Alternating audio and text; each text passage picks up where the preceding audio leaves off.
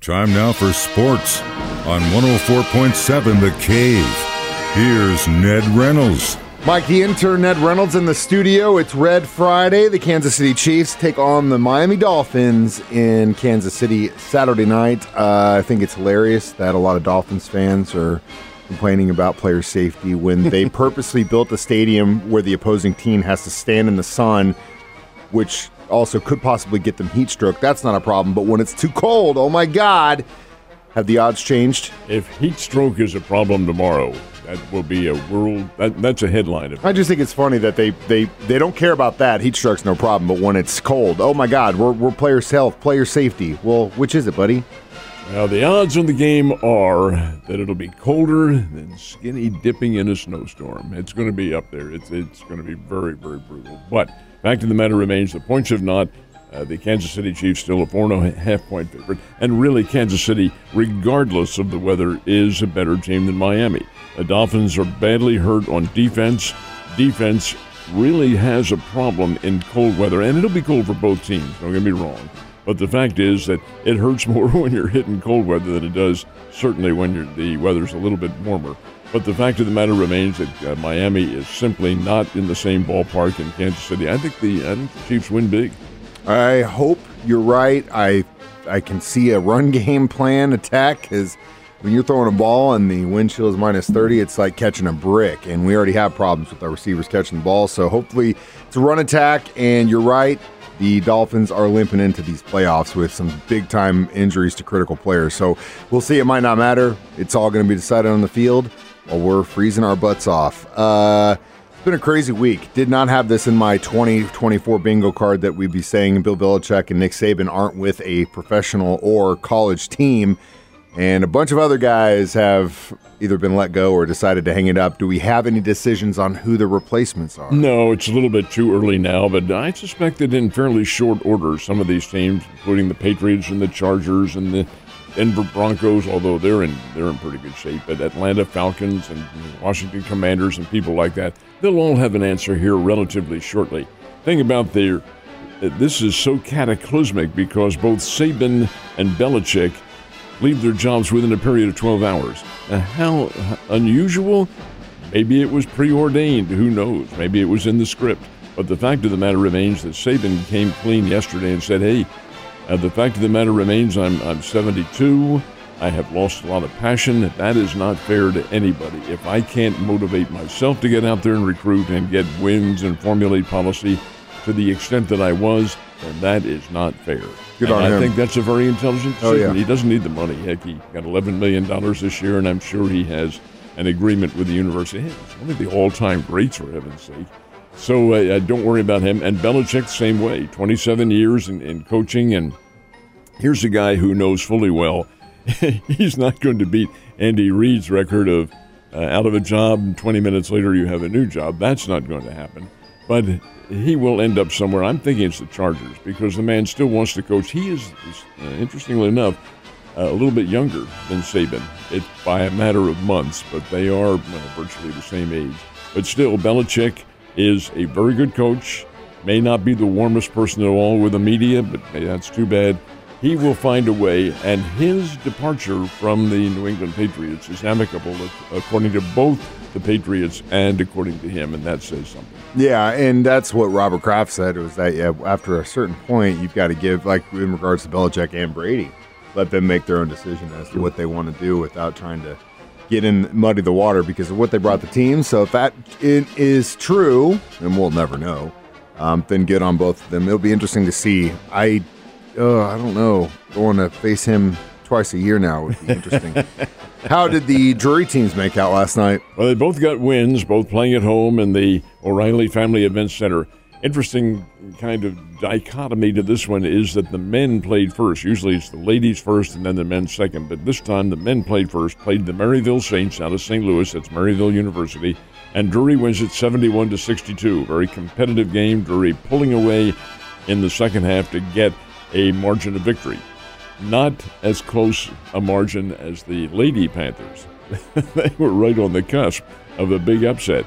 Drury does win it. The Lady Panthers 67, Maryville 65. Maryville had a chance to tie the game at the buzzer, could not get clean possession of it, couldn't get a shot off, and Drury comes away, the Lady Panthers with a win. So it's 2 wins, the men 71-62, and the Lady Panthers 67-65. So opening night for the Bass Pro Tournament of Champions. How's that going? There is a reason why these teams from around the country are invited here, and that's because they are pretty doggone good. The Missouri teams went 0 for the night. Now, that won't happen tonight nor tomorrow, late tomorrow afternoon and tomorrow night, because some of them will play each other, so there's going to be a Missouri win somewhere along the line, I think. But in the first games that were played last night, Edmond North from Edmond, Oklahoma, coached by Scott Norris, who is a Kickapoo graduate and a former Lady Bears assistant coach. They are good. They're ranked number 6 in America. They knocked off Rainier Beach from Seattle 65-45, and the Seattle team's pretty good.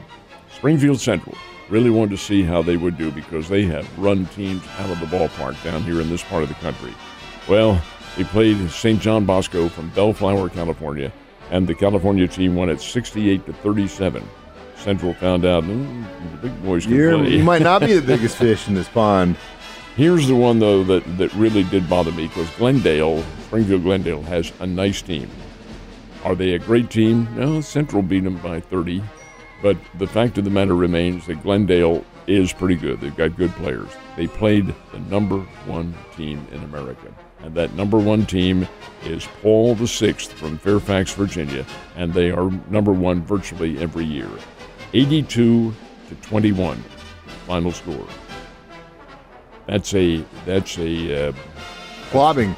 What's the analogy I can use on the air here? That's a backside thumping, folks, is what it was. 82-21, and that says nothing about the Glendale team. They are good. They're just not in that ballpark.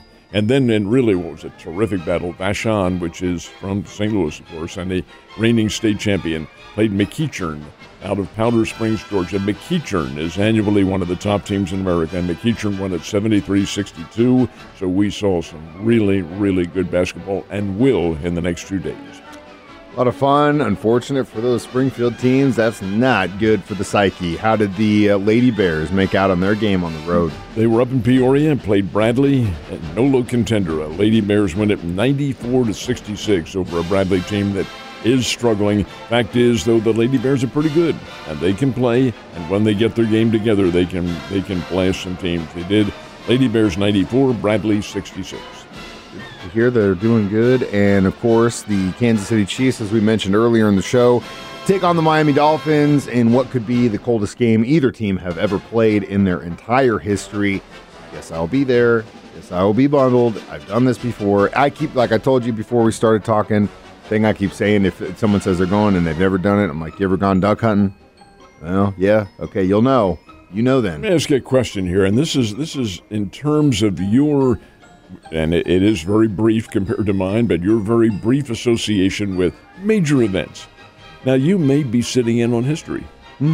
The coldest game in the history of both teams. How do you feel about that? I'm happy. I'm excited. I mean, you got to remember, though, that in the last, 6-7 years, we've had a lot of postseason action. And since this is the first time in my life that we've had that, I've been at every one because who knows if this is going to last.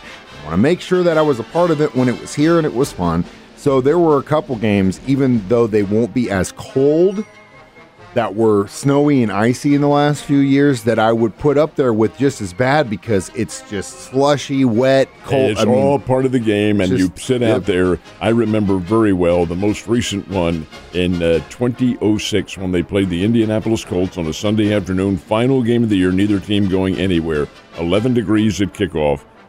I was not there. I watched it on TV, nor were many of the people because the crowd was 10,000 that day.